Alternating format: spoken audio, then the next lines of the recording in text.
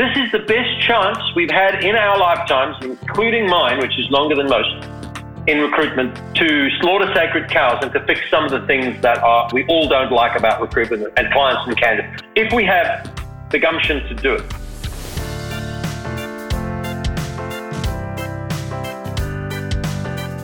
Welcome to the Resilient Recruiter podcast. This is your host, Mark Whitby, and my guest today needs no introduction. Greg Savage is one of the most respected voices across the global recruitment industry.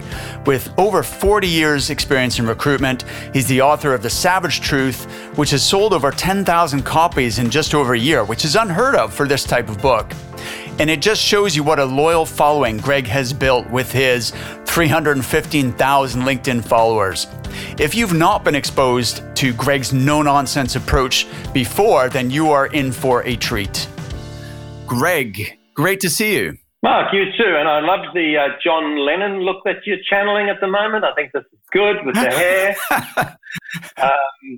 But thank you for your very generous introduction. Somewhat comical. I'm sitting at home now, and I have my family, some of them here, and if they heard you describe me in those terms, it would cause a lot of hilarity. So thanks for that. But it's better not go outside. Well, it's you can't be a prophet in your own land, right? That is for sure. I mean, ironically, not to get off topic before we've even started, but my 23-year-old son was going for a job change. He's a sports journalist, and he was putting his resume together and lining up an interview. And I thought I might give him some counselling. He would have none of it. And in the end, I said, mate, all over the world, people will contact me for advice on these things, but you, Dad, you know, very, very condescending. Dad, you're all right. Go back to your room, old fella. So there you go. You know, familiarity breeds contempt, right? Yes, you said it. So, Greg, I've got loads of questions for you. What a crazy 12 months that you helped me launch the podcast back in December 2019. You were my very first guest. We'll link to that episode in the show notes. And of course, who knew when we did that recording what was to come in just a few short months after that.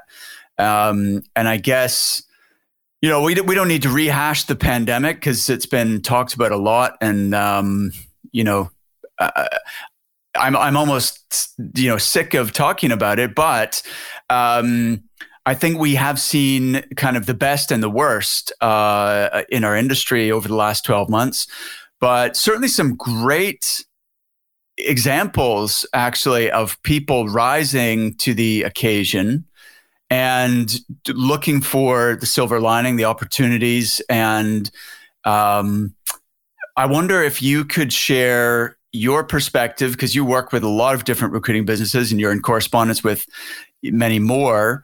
What would you say have been some of the best examples of recruiters or recruitment companies who rose to the occasion during the pandemic? They adapted to the situation. They just were excellent with the way they communicated with clients, candidates, team members in the best possible way. What have you seen? Well, it's a big topic, and I will talk about 4 or 5 things, and then you can ask me some questions about them. I'm in a very fortunate position in a weird way, not COVID related, but it was even brought into more focus, Mark, during COVID because I'm an advisor. I'm on the board actually of 14 different recruitment companies.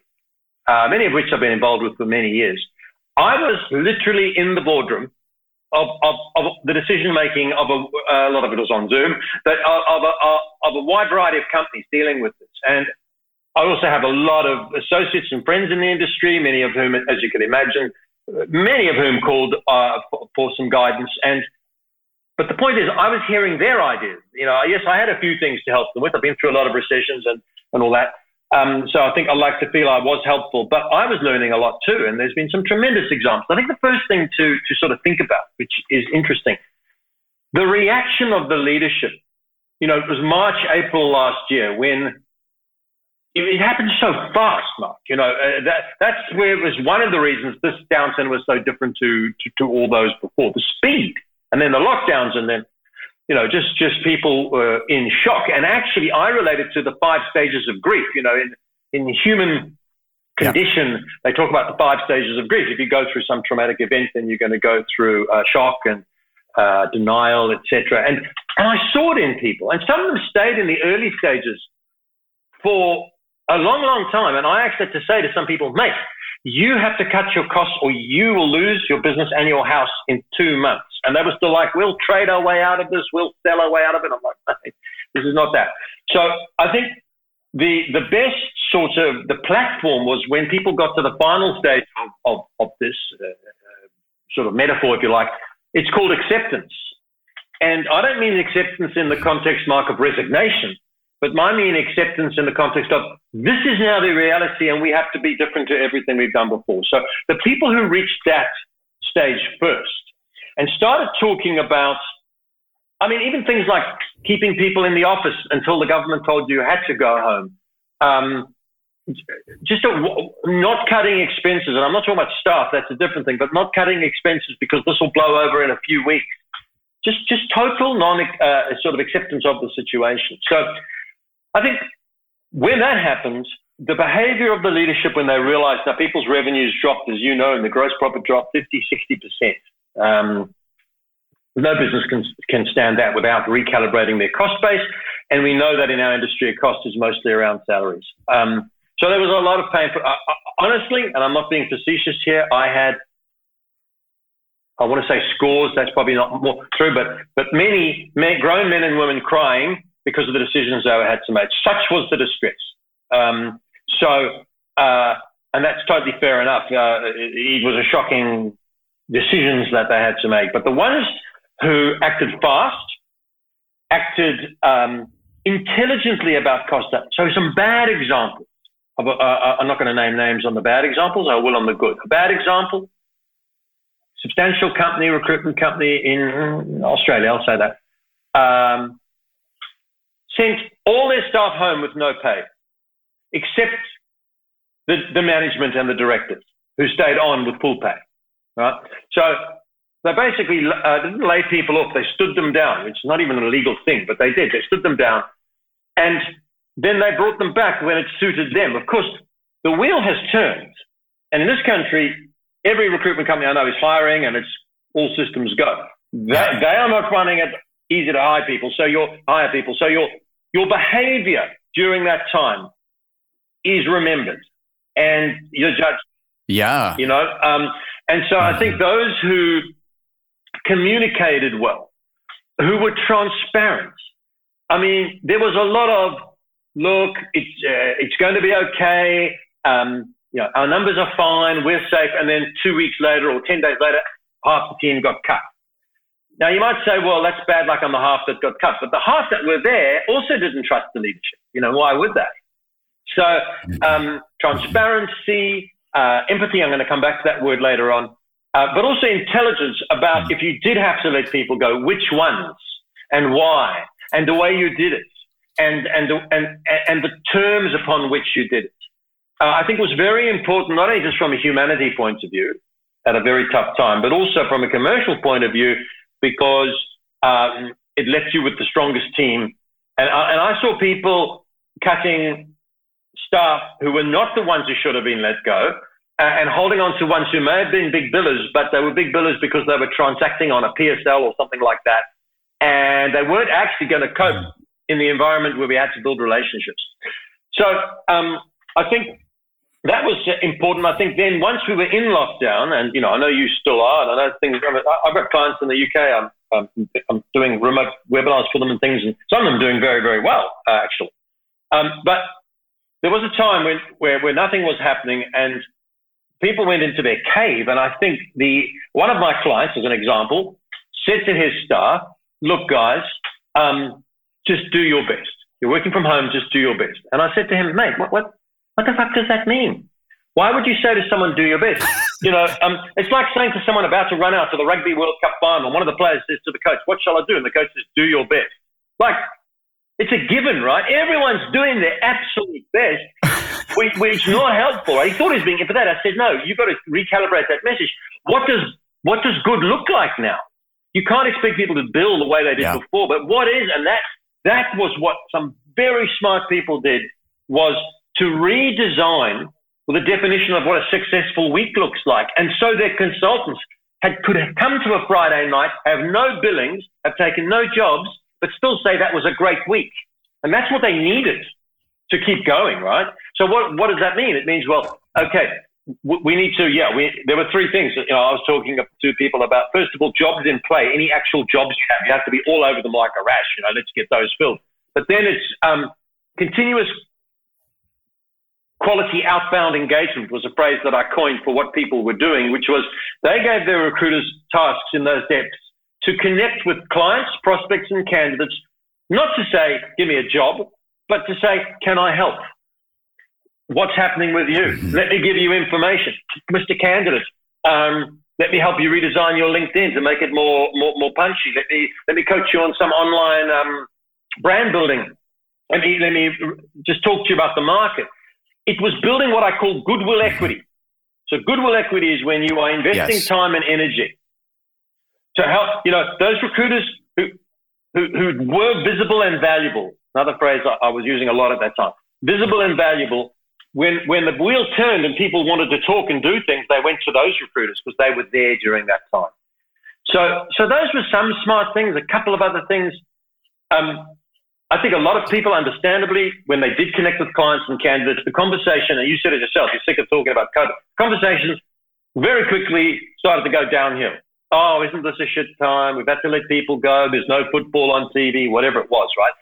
And I was coaching people to develop their chats. I think it's in the UK. People say, oh, he had good chat. I think it's used mostly in a sort of romantic, situation, but I wasn't talking about that. I was saying, you need to have something valuable. You need to have something valuable to say, something useful to say. So get the clients, get the clients and the candidates, lead it off from talking about how bad it is and how Boris is this and all whatever that, everything that we all talk about. Let's move away from that and be saying, what are the good things? What's happening in the market? Have a perspective. So, but giving people, I was doing this myself, some context about what the future could look like and how to build to a future that, because we're going to recover. We've seen it here. We are back to the same level of unemployment we were in February last year now. I think it's 1 percentage point. So everyone's been reemployed just about. Wow. Yeah. Great. Okay. And we've got no COVID cases. We've had one COVID case in New South Wales, that's a state of 10 million people, in 60 days. That's just a case, not a death or anything, just one infection. And that was a security guard who was guarding a hotel where people coming from overseas, who did have it.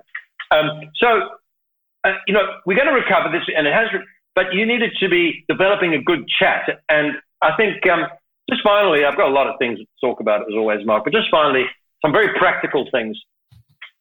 A lot of recruiters were on the instruction of their leadership, getting on the phone, sending out emails, just saying, have you got any jobs? Can I help? Not very helpful, not very innovative.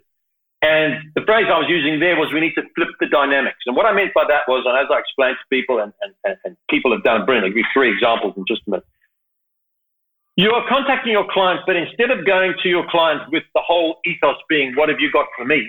You're going to your client or your candidate with, I've got something for you. To totally flip the dynamic. So a couple of examples. People to People, company I helped found 15 years ago. Haven't done a day's work in it in my entire life. Just been an advisor. It's grown to 120 million turnover. A lot of people say the fact I never spent a day in it in my entire life has been the main factor for its success.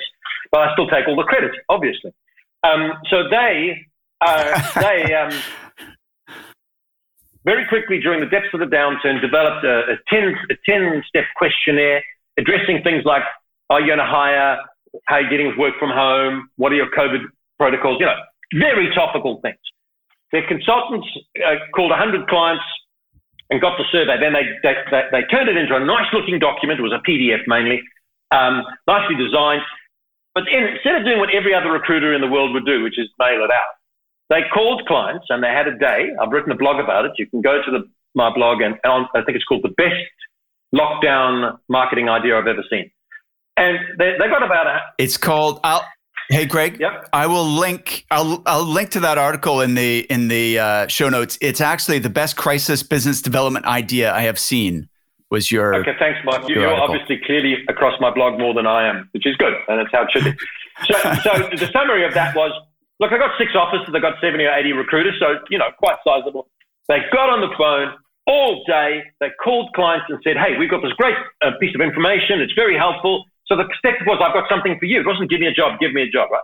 They had 700 or 800, I think it's in the blog, but I think they made 700, and the message was, can we set up a 15-minute Zoom to go through the findings with you? They set 745 meetings up in a day, right? They didn't do them, they just set them up over the next few weeks, right? They took 15 jobs just from the phone calls. But they set up these 745. It's in there. I might have my numbers wrong, but it's a big number like that. Zoom meetings. Now, they had said to the client, can we have 15 minutes? It was in the diary. The feedback I got was not a single one of those meetings, Mark, lasted less than half an hour. Right? So it became a business discussion. And it's a client visit. Yeah, we were sitting at home, or in some of the states in Australia, we could work from the office. But they had these meetings. It was memorable for the client. They did send the client the PDF afterwards, so that was done. But that wasn't the point. It was an engagement. So that's an intelligent kind of a. And when you think of it, what's the cost? Nothing. In-house PDF was developed, and the consultants were so. I was in the office that day in Sydney office. There was and the office takes 25, 30 people. There were about 15 there that day. The rest were working from home, and it was the most exciting day in COVID because people were having all these great conversations, and they weren't having to call and say, is there anything you've got for me? And isn't it shit about this and that? It was like, I've got something for you. So that was a good one. And another one of my clients, smaller company, I call it the eyebrow idea. And the reason I call it is she told me, she said, Greg, when I want to have my eyebrows done, stay with me, Mark, this is going to be good. When I want to have my eyebrows done, I just go to my beautician onto her website. I've already logged in. She's got my credit cards. I go into her like a Calendly thing, and I just put my name in. I turn up a Thursday at 2:00, and I'm done. And she said, I've decided to use this idea. I've installed that piece of software on my website, and I've gone on LinkedIn, and I've said, and she works with PAs and EAs. If you are a PA and EA and you want some counseling about the crisis and your career and salaries and jobs, book in. She only allowed 20 spaces. I'm not joking. It's booked out in 14 minutes. Huh? So now we had all these candidates, all these candidates coming to her saying, I want to talk to you. So she was telling me this, and I was congratulating, and I said to her, why don't you do it for clients? She was like, really? Yeah. I said, yes. So not on LinkedIn so much, but she emailed clients with an invitation to talk about the crisis, and she made it spicy, like salaries and what are other people doing. That's always a hook.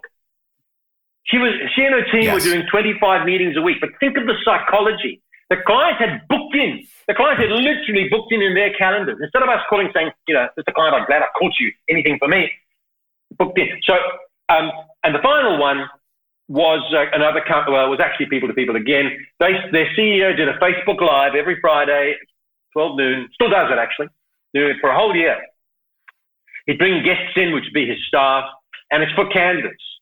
Now, they've had over 1,000 candidates sign up for those each time.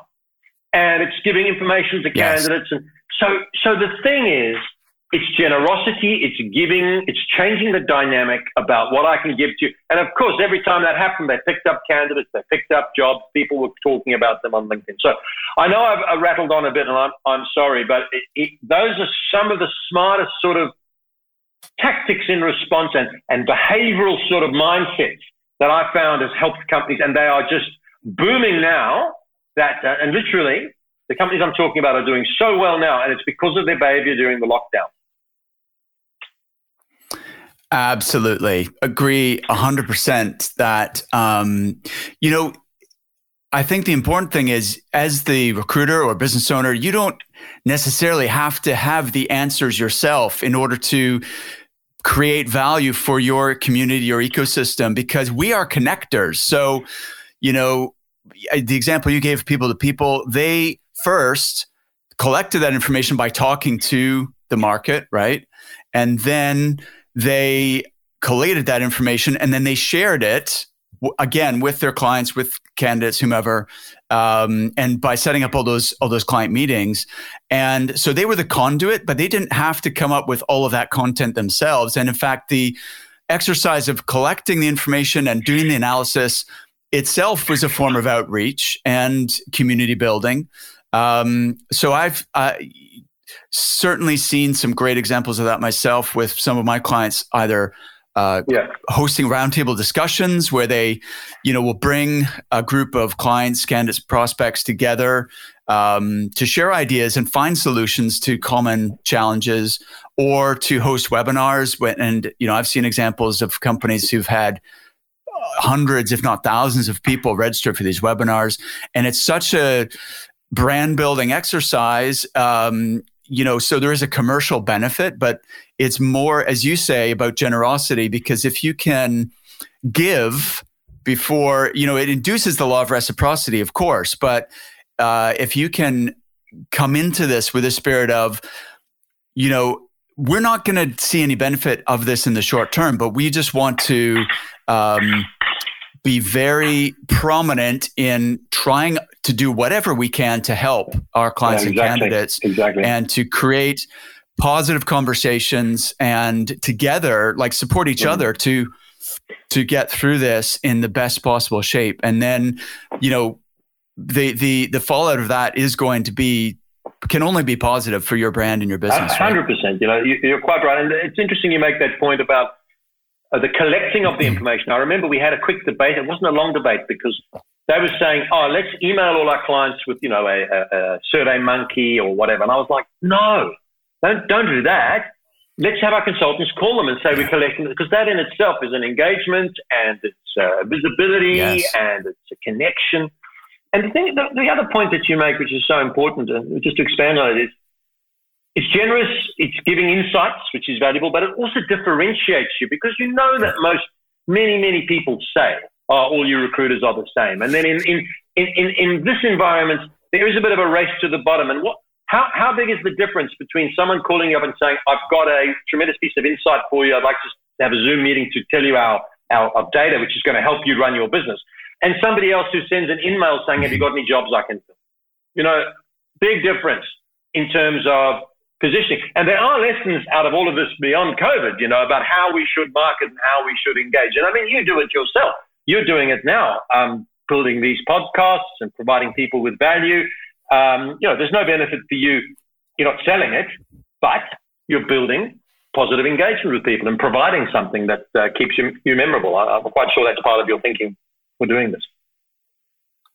Absolutely, for sure. So, Greg, coming on to that then, what do you feel are the enduring lessons from the pandemic that recruiters must adopt as standard practice from now on?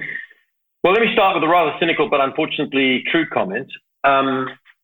Many, I used to say most, but I'm trying to be positive, owners of recruitment companies will come out of this situation so relieved that they've survived, so grateful that the market's picking up, that they will go back, Mark, and do everything exactly the way they did it before.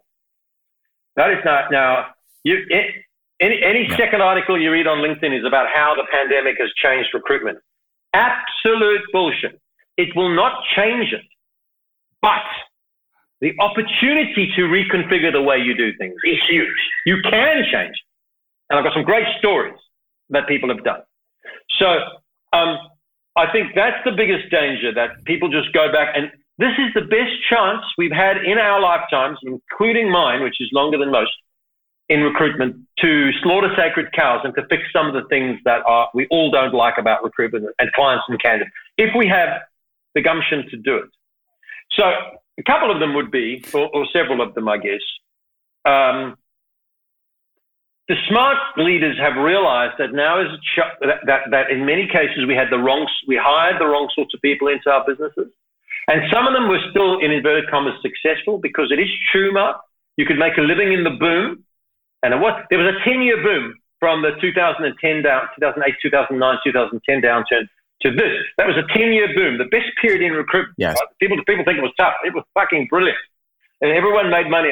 And people even made money, Mark, if they were being totally transactional. You could make money by just spamming resumes around town and hitting the target. That kind of recruiter, even though they may have built before, has to be reinvented, or we need different people, right? And you might say, well, what do we need? We need people who actually have the ability to move from transactional to building relationships, which I know is a cliche, but then to building consultative recruiting style. Now is the time. And there's a lot tied up in that, right? And that's a whole new skill set. It's questioning skills. It's listening skills. It's influencing skills. Now, a lot of recruiters have got none of those. And I think smart leadership is saying this is the sort of person we need. That's a different type of person and can be the same human being, but they need to learn. And that will lead on to a greater commitment from the client in terms of exclusivity or retainers and repeat business. And by the way, we're going to need those skills with candidates, because if you don't know yet, let me tell you that we are going to get a deluge of counteroffers, candidates ghosting us, of candidates just accepting 3 jobs and turning up on the day for the one they feel inclined to.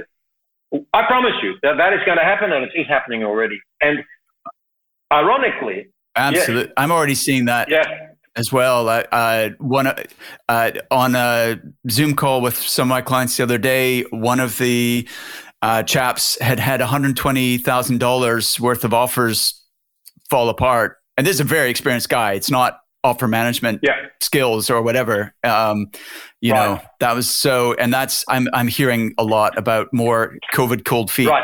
And so that is happening. It's pervasive in Australia. It's starting in New Zealand. I've heard that from the UK before. And so what it actually means is, even though that guy was an experienced recruiter, we need to double down. So there's an irony here, right? Most interviews with candidates are Zoom now. And I think they'll be Zoom even when we can get back together in the main. That means, and there is no doubt in God's green earth that most Zoom interviews are not as thorough as face-to-face interviews, and they're becoming more superficial. So the irony is, even if it doesn't matter what the technology is, whether you can do it face-to-face or Zoom, whatever, you have to get better at building a relationship. You have to make less assumptions. The great recruiters will examine every answer. So, Mark, why are you thinking of changing jobs? Oh, career progression. I mean, some dumb past recruiter writes that down. That's not the fucking reason. I promise you that's not the reason. Or it might be the reasons, but it's layered. Right? And so a good recruiter will know that, because the countering of a counteroffer starts the first time you speak to a candidate. Now, these are not new recruitment skills, but they've been lost in the boom, and then they've been double lost in the technology barrier that COVID's now what's the word? Dumped on us, so to speak. So I think the thing, and this is only one topic, it's the type of recruiter and the skills that they have. The other lesson is, which I predict people will not learn because they didn't learn it last time, is that we need to build into our recruitment companies at least 50 to 60% of our gross profit coming from annuity revenue, temp and contract type revenue. But people will get seduced by the delicious allure of giant permanent fees, which, by the way, I love. Don't get me wrong, I love permanent. But permanent is a very unfaithful lover, Mark. Permanent will dump you, and it does. Whereas temp and contract is much. Now, people know this. This is not a new thing to say, but people will. So, for example, I'm having a lot of conversations with people, and they're showing me their plans, etc. And I'm saying, but we've said we're going to grow temporary. Yes, we are. But you just show me a plan that says you're hiring 5 permanent recruiters and 1 temp resourcer. Show me your commitment to. Oh, yeah. But temp, takes a long time to build up. It's going to be expensive. Yeah, it's going to be expensive. And if it was easy, all the stupid and lazy people would be rich. It's hard, right? So start doing some difficult things like investing in the technology, and the marketing, and the staff to build your contractors. So that's a lesson that some people will learn. Technology, big lesson. A lot of people have found that they should have known this, but that their databases, now that we're emerging, the ATS is actually full of, it's a candidate graveyard, the phrase I like to use, because it's full of dead people. Some of those people might actually be dead. It's so long since we try to speak to them, but others are dead to us because we're not connecting, engaging. So really good ATS and CRM that actually amplifies engagement, consultant responsibility, but amplifies engagement. And the whole thing about AI and automation, here's the short version. Introduce as much technology as you can that takes the hack work out of recruitment and frees the recruiter up to be a world champion at influencing and consulting. Right? That is the lesson that some people are learning and implementing. A lot won't. A lot will still get their recruiters screening thousands of candidates off job boards and doing a whole lot of stuff that can be automated. Don't try and fight automation, but don't automate the parts where you can influence the client and the candidate. That's the lesson. So I think there's that. Right. And then finally, just for the moment, because there's lots of things we can talk about, I think just like my client who said, just do your best. There's a lot of people who love to say KPIs are old school and micromanagement is bad. Here's the truth. KPIs are bad because of the way they're implemented and because of how they set. Yes. Measurements of activities is not bad. It's absolutely essential. And I would go that we need to measure more in this environment, not less, and work out what's working. Mm-hmm. And coach our consultant about what a productive week looks like. Obviously, dollars is what we want, pounds, whatever it is, at the end. But what are the activities that lead to the outcomes? And measure this. Every sports person, every business person, every person at the top of their field measures what they do and builds on it. So, I've even heard leaders saying, KPIs, that's old school. Greg, you're old school. I say, yeah, I'm old school, but, my businesses are still successful and you're borrowing money from your father to stay afloat, right? So it's not KPIs that are wrong in themselves. It's not measurement that's wrong. It's what gets measured, how it gets delivered, and how the recruiter is brought on the journey to understand that if I do these things well. Absolutely. So that is going to be, combine that with a consultative recruiter and great technology and some smart, there's 50 things we can talk about, Mark, but those are just some of the things I would recommend. Since you're listening to this podcast, it tells me that you're someone who's interested in personal growth and business improvement. That's something we have in common. I really enjoy listening to podcasts, reading and listening to business books, watching TED Talks. But by far the most important investment I've made in my own development has been working with a coach. It started back in 1999, 2000, when I was working as a recruiter. I hired a coach and he helped me to double my billings in 90 days. It sounds corny, but it was really a life-changing experience. Since then, I've worked with various coaches almost continuously over the years, and it's made a massive difference to my own personal and business success. In fact, that first experience of working with a coach was the catalyst for me ultimately deciding that much as I loved recruitment, my true purpose was to become a coach and enable others to achieve their full potential. Fast forward to today, and I work with recruitment business owners to help them escape the feast and famine roller coaster and create consistent, predictable billings. If you'd like to know more, you can apply for a free strategy session at recruitmentcoach.com/breakthrough. I'm glad you mentioned KPIs because I'd like to ask you a follow-up question on that because I think exactly the same way. The analogy that I use with people when they're, skeptical or they're pushing back in terms of measurement is, listen, if you were getting on a plane from Edinburgh to Sydney and the pilot's instrument panel was not working, so their fuel gauge, their compass, their altitude measure, all the instruments that give them information about where they are in the flight and whether they're on how high they are and so on. If none of that was working, but the pilot just said, don't worry, I've flown this route a lot of times, it's going to be fine. How confident would you be getting on that plane? Exactly.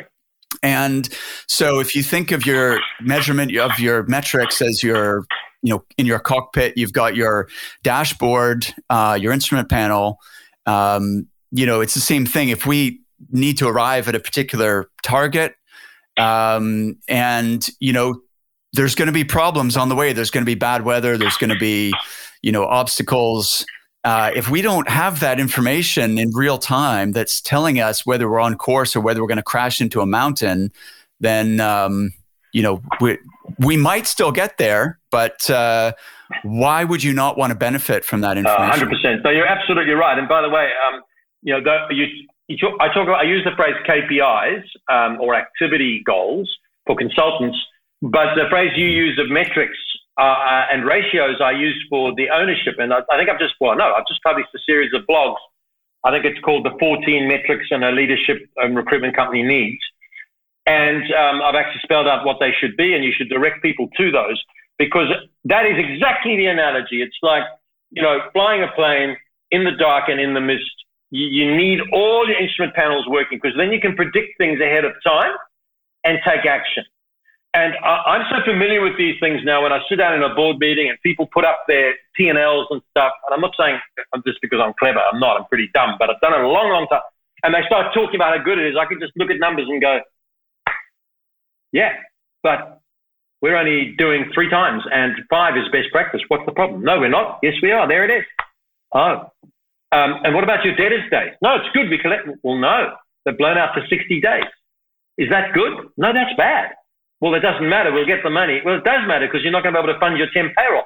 These are the sorts of things, because, a lot of owners of recruitment companies are recruiters, and they're good, and they're good leaders maybe, but they're often not commercially. So that's not a crime. I'm not an accountant. I'm not commercially trained, but I made it my business to understand the key numbers and ratios and metrics that are going to help me to help myself. So I completely believe that that's going, and coming out of the, profitless growth is something that we've got to watch. It's going to come for a lot of people, because they're going to hire recruiters in your country. They're going to get all excited about the market picking up, and they're not going to look at their metrics, which a nice one would be gross profit per income producer. Their numbers are going to go up going to come up for the company, but their cost base is going to go up quicker. And all they're going to do is end up with a bigger company making less money, more risk, more stress. And that happens time and time again. So that's a good example of your dashboard analogy, where you can predict the profit. Or your temp margin is another one. Every owner of a recruitment company say, what's your temp margin across the company, the percentage margin? They never know. I'm like, well, yeah. Really? Or they take a guess, and I say, well, let me see it. Well, we don't produce that. I said, I want to see it monthly, trending. I mean, that's the number you sleep with under your pillow, mate, because you've got 500 temps out there. You've got 500 temps out there, and if your margin drops 0.5%, that's thousands of dollars, hundreds of thousands of dollars. Really? Yeah, I'll show you. So we need that stuff. It's not all about charisma and knowing the market. It's adding running a recruitment business is a heady blend of science and emotion, if you like. It's both. It's not just, well, let's work hard. The worst advice is let's just work hard, and working hard's a given. I'm not even interested in hearing you're going to do that. What are we going to work on, and how are we going to make sure what we do is productive? So those are the lessons that I think a lot of people have learned.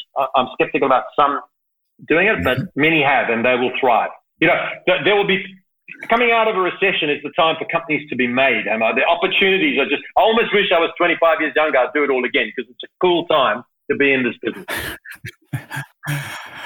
Absolutely. I think you're right about that. Greg, I'd like to ask you shortly about your upcoming session, which is, you've got 14 pillars of growth driving the recovery, and we'll include a link to your Thrive webcast in the show notes, which is gregsavage.com.au/Thrive-webcast. Before we do that, I put a post out on LinkedIn. I've been really focusing on being consistent with trying to post relevant and helpful things on LinkedIn.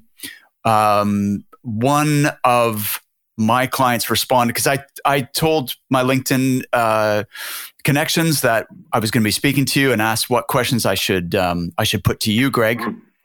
And there was a couple of good ones from a client of mine in Toronto called Greg Benediba, who is the CEO of Bilingual Source. And by the way, he's loved your book. He wanted me to tell you. Thanks, Greg. So first of all, now, as you said, we are going to be entering a phase of growth again, renewed growth in the industry, and owners are going to be looking at hiring again. What are the key characteristics and values that owners should be looking for in potential new hires in recruiting now, and how is that different to maybe the characters they've hired in the past? You've already hinted at that in terms of, influencing skills, listening, empathy, consultative rather than transactional. But like, how would you identify that in the interview through questioning to find the sort of person who will thrive, in the new world of recruiting? Well, it's a great question, and I'll try to answer it. I mean, first of all, I think you must anticipate in your country that when people start hiring recruiters again, they're going to find it extraordinarily hard to get people with experience. Many people have left the industry. Many people are starting out on their own. In this country, we had 36% of recruiters were fired in April, May, and June last year. 36% of agency recruiters were fired. Wow. A third. Almost all of them, not all of them, but a lot of them were under 1 year's experience, as you'd imagine. And that's a year ago. So if they hadn't been fired, they'd now be 2 years in. They'd now be 2 years experienced recruiters, the classic person you probably want to hire. Well, that generation doesn't exist. Plus, we don't have all your mates. By that, I mean UK recruiters coming over for a 2 or 3 year sojourn in this country, which is typical. And Australians go back there. So that's stopped a big group. And then the third thing that's happened is that internal recruiters are hiring in big numbers. Now, these things may or may not happen in your countries. That's what's happened here. And they're taking agency recruiters. So there's just a dearth of people. So first of all, that means you're going to have to grow your own in many cases. So I think the first thing you need to look for, and this is not new, but we need people with true resilience. But you need to understand what resilience means. Resilience doesn't mean macho, be tough, bottle up your feelings. That is not somebody, those people crack. Resilience means, I don't mind actually. I think this is such an emotional job. I encourage people to swear, cry, walk around the block. But the thing, because you've got to get it out of you, or go to the gym, maybe a better way to get the stress out of you. But the thing is, real resilience is the ability to bounce back. Right? So you need to look for people who, I can have 3 counter offers turned down, somebody's rude to me, and the next conversation I have with client, candidates, or colleague, I'm back on my game. Now, a lot of recruiters are still talking about those offers turned down in a month's time. Woe is me, this will go wrong. That is lack of resilience, and it drags people down with you. So real resilience isn't showing your emotion or being stressed or having a bad day. That's fine. I encourage it because if you care, it's an emotional job, but it's the bounce back. So that is the first thing I'd look to identify. The second thing is I believe we need to be deeper I think we're too superficial. I see it all the time. This is a typical example. A company's quite good in accounting and business support. Well, they've got 8, 10, 12 recruiters. Client owner says to me, hey, Greg, I just interviewed a person who's a marketing recruiter. I'm going to hire them. I reckon they can build $300,000 or $400,000 a year. I'm like, okay, why would you do that? Because they're going to do $300,000 or $400,000 a year. Okay. And then when they leave after a year, the day they leave, you're no longer in marketing recruitment. You're back to why would you do that? Far better if you're going to get into marketing recruitment, do that. Hire a leader, hire 2, 3, 4 people, build a proper sustainable business. Rather, if you're not going to do that, then build more people in your business support and your accounting. So the reason I gave you that is I think you need to hire people from what I call Generation C. I don't know, what are you, Mark? You're a millennial, right? I'm a baby. I'm X, Greg, but thanks for the compliment. That's okay, mate. I'm a baby boomer, which my kids remind me of every day in some condescending way. But yeah, that's become an insult now. The kids, they call you a boomer. They call me a boomer, and you can imagine the response they get. But the thing is this: Generation C is not an age-based thing. It means the C stands for connected. I would hire recruiters or people who are connected in an area, right? So it might be this is a person who sold software to chartered accounting firms, and now we're going to recruit them as a chartered accounting recruiter. Why? Because they know everybody. And they've got connections and they can open doors. And if they don't, I have found as an advisor in recruitment that it kind of disappoints me, but when people tell me what they find most valuable about me, sometimes it's not what I say or do. It's the fact I know so many people that if I can't solve the problem, I know someone who can. And that's valuable, right? I know someone, every day someone says, do you know someone in South Africa? Do you know someone who can give me some advice on contacts around? Yeah, I do. I've been around a long time and I've fostered a lot of, so that's valuable. That's the people I would hire. So we need that. So the thing, two things so far. Number one was resilience. Number two was connected, if you can, right? Network, knowledge. Because if you take someone who'd done that and you put them in front of a client, they would actually be able to have an intelligent conversation on day one because they know something, right? Yeah. I think we should stop hiring. No, I'll rephrase that. Too many people default to hiring a 23-year-old graduate with 2 years experience. There's nothing wrong with that. I was hired as a graduate into recruitment with zero experience. But let's look at different styles of people. I'm not going to get into a whole debate about age discrimination, but why can't we hire a 45, 50-year-old trainee recruiter who's looking for a career change? That person has got, if you hire the right person, many of the things you're looking for. Commercial sense, communication skills, depending on what they've done, consultative skills. So I would look for look for people who've got empathy. By empathy, I mean, the real meaning of the word empathy isn't sympathy. It's being able to put yourself in the other person's shoes and being able to reflect back to them. And I think we need a lot more of that in recruitment. And that leads on to the consultative, the influencing skills. How do you know? You've got to look at the person's job history. We've got to do a much better. I know the laws are different in different countries, but we've got to do a much better job of reference checking. So reference checking in this country is totally legal. I would have employed 10,000 recruiters in my life. No bullshit. I would have had 1,000 managers reporting to me in my life. I've had 3 reference check calls in 15 years. And I'm not hard to find, Mark. I'm not hard to find on digital. Wow.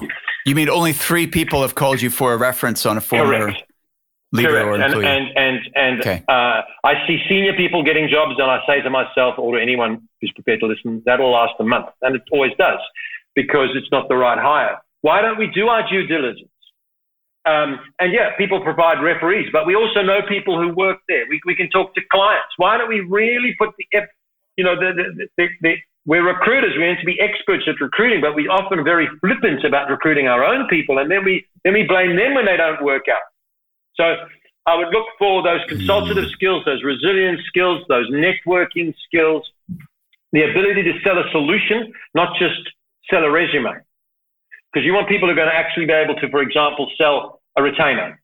All right. So you mentioned reconfiguring the profile of the sort of person that we hire as a rookie recruiter and not defaulting to the graduate or person with 0 to 2 years experience, and to not fall prey to ageism and age discrimination. The practical challenge, though, and I don't necessarily think it's age discrimination. I think it's that typically the model in our industry is low basic salary and then high commission. And if you're hiring a more experienced person, so let's say in a adjacent industry, someone maybe who's sold to the same market as in your example, then typically they're going to be on a much higher salary. And so then you've got a situation where you have to decide. And there's no, we all can give umpteen stories. No matter what experience and how well you qualify someone, there's no guarantee they're gonna work out, or they're even gonna like recruitment, right? Until they try it. So if you're hiring someone on a higher salary than you have paid traditionally, then there's a challenge internally. How do we justify that to the rest of the team? And for someone who's unproven and they may be on a higher salary than the senior consultants or whatever. And B, is that risk worthwhile when we know that 1 in 3 or only 1 in 3 or 1 in 4 is actually going to make it? Mark, I know all the reasons why it's difficult to do. What we need to talk about now is the opportunities to make it happen, and there are plenty of them. So let me line them up for you. Mm-hmm. First of all, you're quite right about the salary thing, and it is an issue, but I'll talk about how we can address it. But it's also true that labor markets have been totally disrupted. There's some very, very capable people who are not commanding the salary they commanded every last year. Right?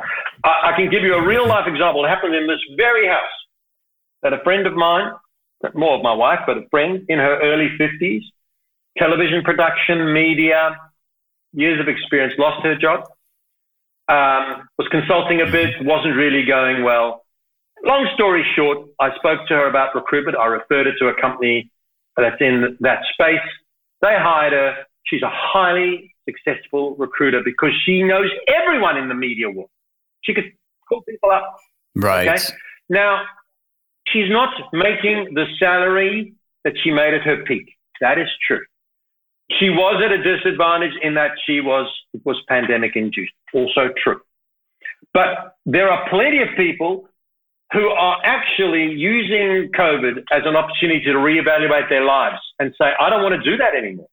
Mm-hmm. Right? And it's happening in recruitment, by the way. Some good recruiters are saying, I'm not doing this now. I'm going to go and live on the North Coast. I might do some phoning, but I'm not living this life anymore. So there are opportunities. Yeah.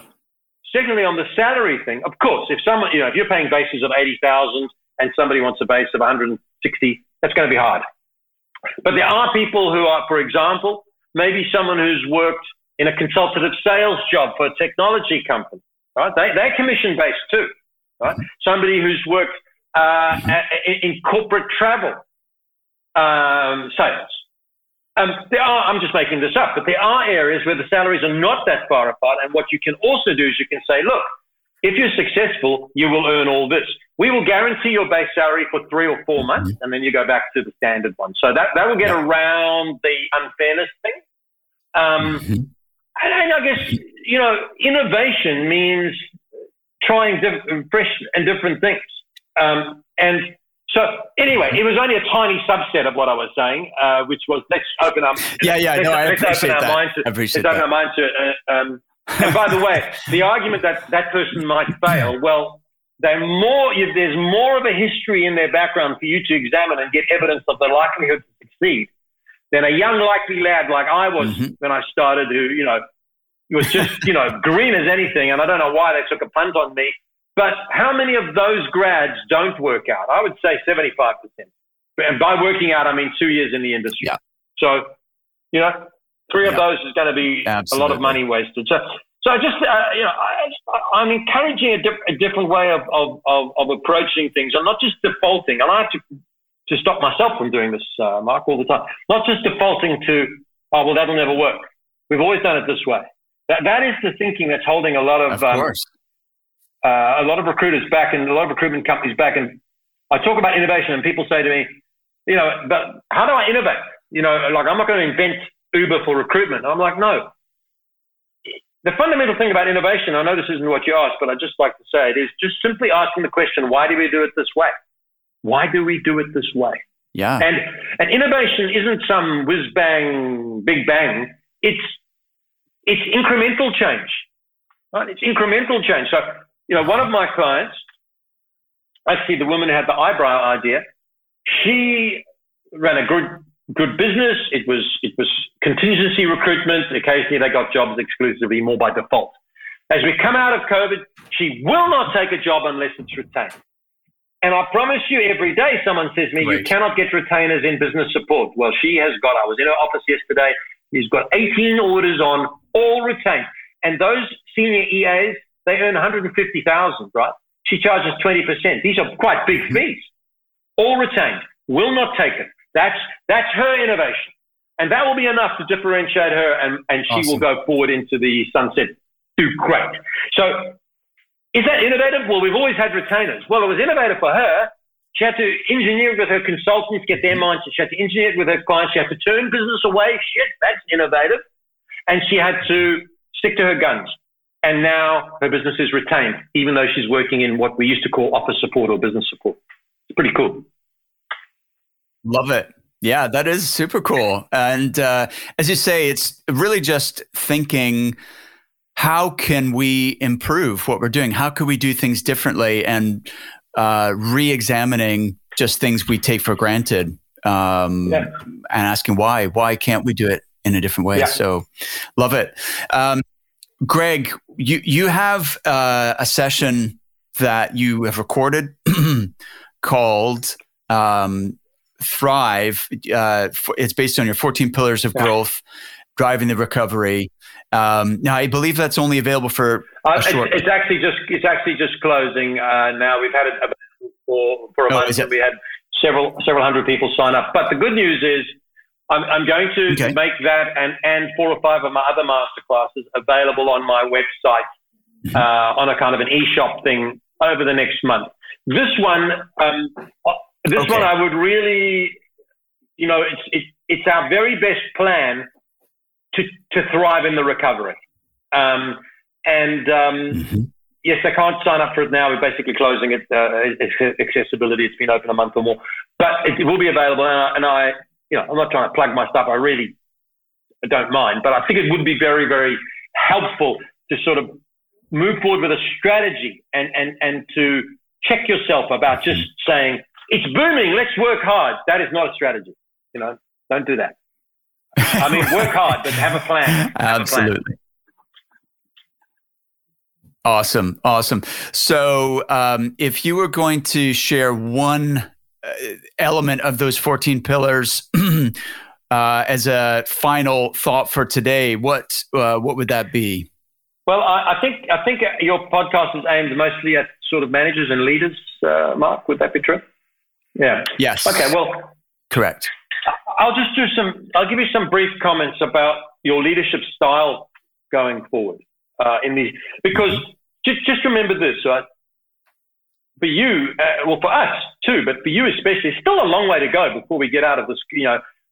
The pandemic might be behind us one day, but the pandemic era is going to be with us for years.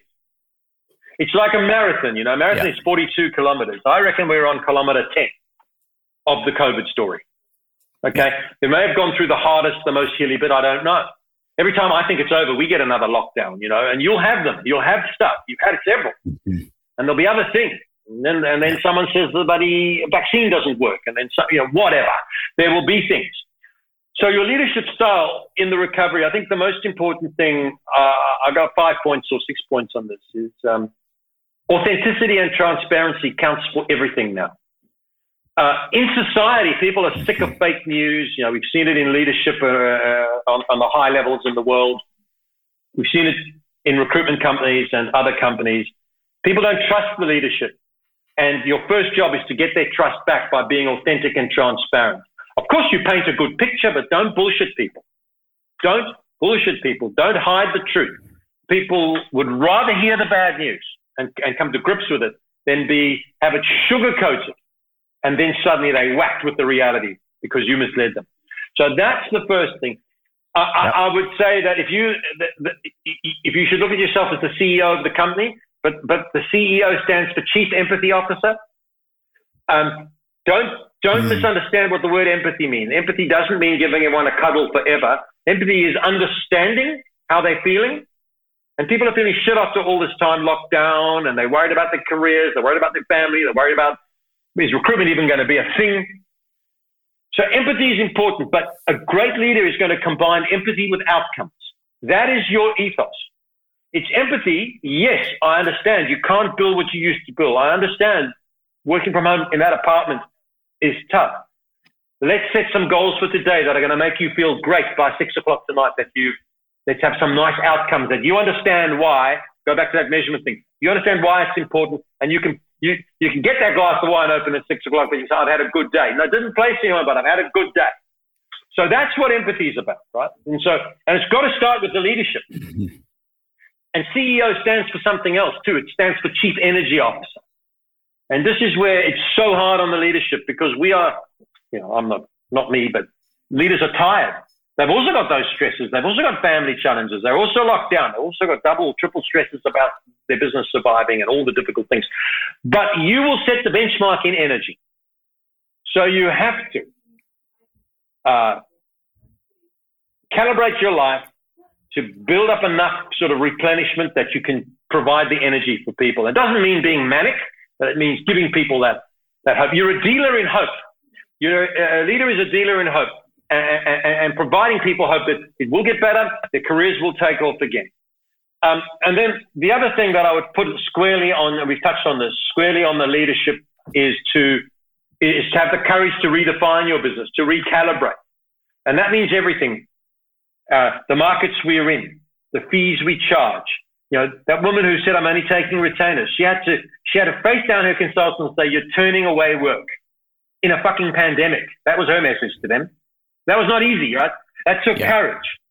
I've got a lot of regard for this type of leadership. They've all got it now, but it was pretty cold and frosty in there for a while, you know. And so, but she faced it down, and she had the courage to redefine that. And there are people changing. One of my clients, it's not a secret, Precision Sourcing. Have a look at their website. They have gone out there and they've given this. They put people on 4-day working weeks, and they put them back on 5 days pay, but they still work 4 days. And they've recalibrated what productivity is and how to get productive in 4 days. They haven't dropped the goals, the outcomes, or the dollars, but they've said if you get it done in 4 days, you take a 3-day weekend, every weekend. Now, this is brave. This is very hard to undo that, but the benefits are huge. So you've got to recalibrate your future. You configure your own future. Don't think that you're going to rise on the tide when the recovery comes. We all rise a little bit, but some will catch the wave. I'm kind of murdering that metaphor a bit, but some will catch the wave, and will end up. The good recruiters who take advantage of the learnings through COVID and the good leaders will end up being like 5 years ahead of where they would have been if it hadn't been COVID. I'm not saying COVID's a good thing, but it is an opportunity to really take a big leap forward. So these are some of the thoughts I have about leadership, and it's playing out everywhere I look. Awesome. Greg, I support what you've just said. And in fact, I would extend the definition of leadership, not just to include managers and people running businesses, but recruiters have an opportunity to step up and show leadership within their market, within their ecosystem that they operate in. And all of those things you just said could apply in that scenario as well. You don't have to be a manager to be a leader.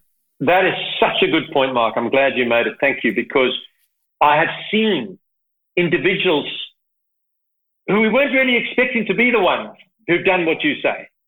They've been supportive of their colleagues. They have been strong on LinkedIn with help and advice. They have led the charge in this building up of goodwill equity. And it's been, and they're also on the reverse. There've been some that are a bit surprised that they haven't done that in this environment. And so you're quite right. It's nothing to do with your title. It's to do with, one way to look at it is this. You're probably not old enough, Mark, but when I was growing up, it was a common, after the Second World War. I mean, I was born well after the Second World War, but my father was in the war, and so were a lot of his demographic. And it was very common at that stage for a young kid to say to their dad, "Hey, Dad, what did you do in the war? What did you do in the war?" And then the story I didn't like my father's answer. Spent 3 years in Changi prison of war camp under in Singapore. So that shocked me. Gosh. He only told me that when I was older, but That's not the point. The point is this. I encourage recruiters to imagine 5 years from now when their kids say to them, because this COVID event's going to be in the history books, right? This is going to be like a seminal thing. This is like the Second World War. No, it's not quite, but it's that sort of seminal event. And people are going to say to you, "Mark, what did you do during COVID?" And if your answer is, "Well, I watched every single episode of Breaking Bad and I got fat," that's not very something to be proud of, right? But if your answer is, "Well, I worked doubly hard. I helped people out of work. I supported my colleagues.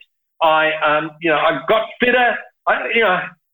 We've got to look at it and say, what are we going to say about ourselves when this is over? And some people, as you say, are showing the most amazing leadership. Some are in leadership positions, but others are not. And it's actually been very, and there's been a lot of collaboration, some bad behavior, but there's been a lot of collaboration and support in recruitment, which has been a credit to those people. And it's made me feel a lot, I love this industry anyway, but it's made me quite proud of the way some people, have behaved. And even me doing this podcast for you, it's like my 120th podcast. And I could easily have sort of said, "No, I'm going to sit this out and drink Shiraz," and I'm not trying to shine the light on myself because I've got the least of worries. But it would be weak not to be standing up in this environment when you've got something to offer. It would be pathetic. I'd be ashamed of myself when it was over to say, "What did I do during COVID? Oh, I went to my holiday house and I drank wine." Well, that's weak. It's time to stand up, show your colors. Awesome. And on that note, I think that's a great place to finish. And I know you don't have to do these podcasts anymore, and I appreciate being the 100th or 120th or whatever it is that you've done in the last 12 months. Second time, mate. Second time for you in Absolutely. the year. Yeah. You got it. So Greg, thank you again for your generosity and your leadership in our industry. And I can't wait to talk properly and maybe actually meet in person again when we're able to do that. That would be good. I think the last time was in Glasgow, was it? Yeah, Glasgow 2019, your book tour. Or in fact, no, let's think. When were you in Glasgow? Was it just at the beginning of 2020? I've been a couple of times. I think it was 2019. The book tour, I actually had a book tour to the UK. It was aborted because of COVID. Did do one round Australia. But yeah, that we had lunch there or a dinner. It was 2019. Okay. Yep. Fantastic. All right, sir. Well, I'll let you get back to your evening and your glass of Shiraz or whatever you have planned. Almost certainly going to happen. So, just the final message to everyone is, I know it's been extraordinarily tough. I know much tougher for many people listening to this than for me. But without sounding condescending, I will say that my experience of coming out of recessions is that the opportunities are fabulous. And I believe that will happen again. And the sun will shine on our industry again. So hold firm. Survive is step one. But then in the revival, be brave. Be brave and set yourself clear goals, 100-day goals, because they are the stepping stones to really taking a big leap forward, and there'll be fabulous opportunities. So, and I know you've got a bit of a way to go, but I think there is a bit of sun shining on the UK. Figuratively, because it never shines literally, but figuratively in terms of getting out of lockdown, and I've read some quite good numbers around the temp market improving and bits and pieces. So hopefully that continues. Excellent. I love it. Thank you so much, Greg, and we'll talk again. Take care. Thank you, Mark.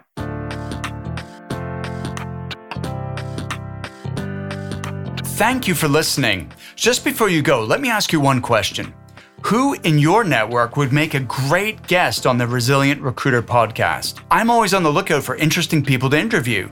Recruitment entrepreneurs who embody the ethos of the Resilient Recruiter. If you're a regular listener, you'll know the kind of person I'm looking for. Ordinary men and women who've achieved extraordinary things. Specifically, I'm looking for someone with a great story to tell, someone who's overcome adversity in pursuit of their goals, and who's open to sharing their own mistakes and learning experiences with our listeners. In the words of previous guests John Coxon and Alex Elliott, I'm looking for someone with humble confidence. They could be a top producing solo or independent recruiter, or the owner of a fast growing firm. Maybe that person is you. Or maybe it's someone you know. Send me your recommendations, mark@recruitmentcoach.com, or feel free to nominate yourself. And if you think you meet the criteria I've just outlined, I'd love to hear from you.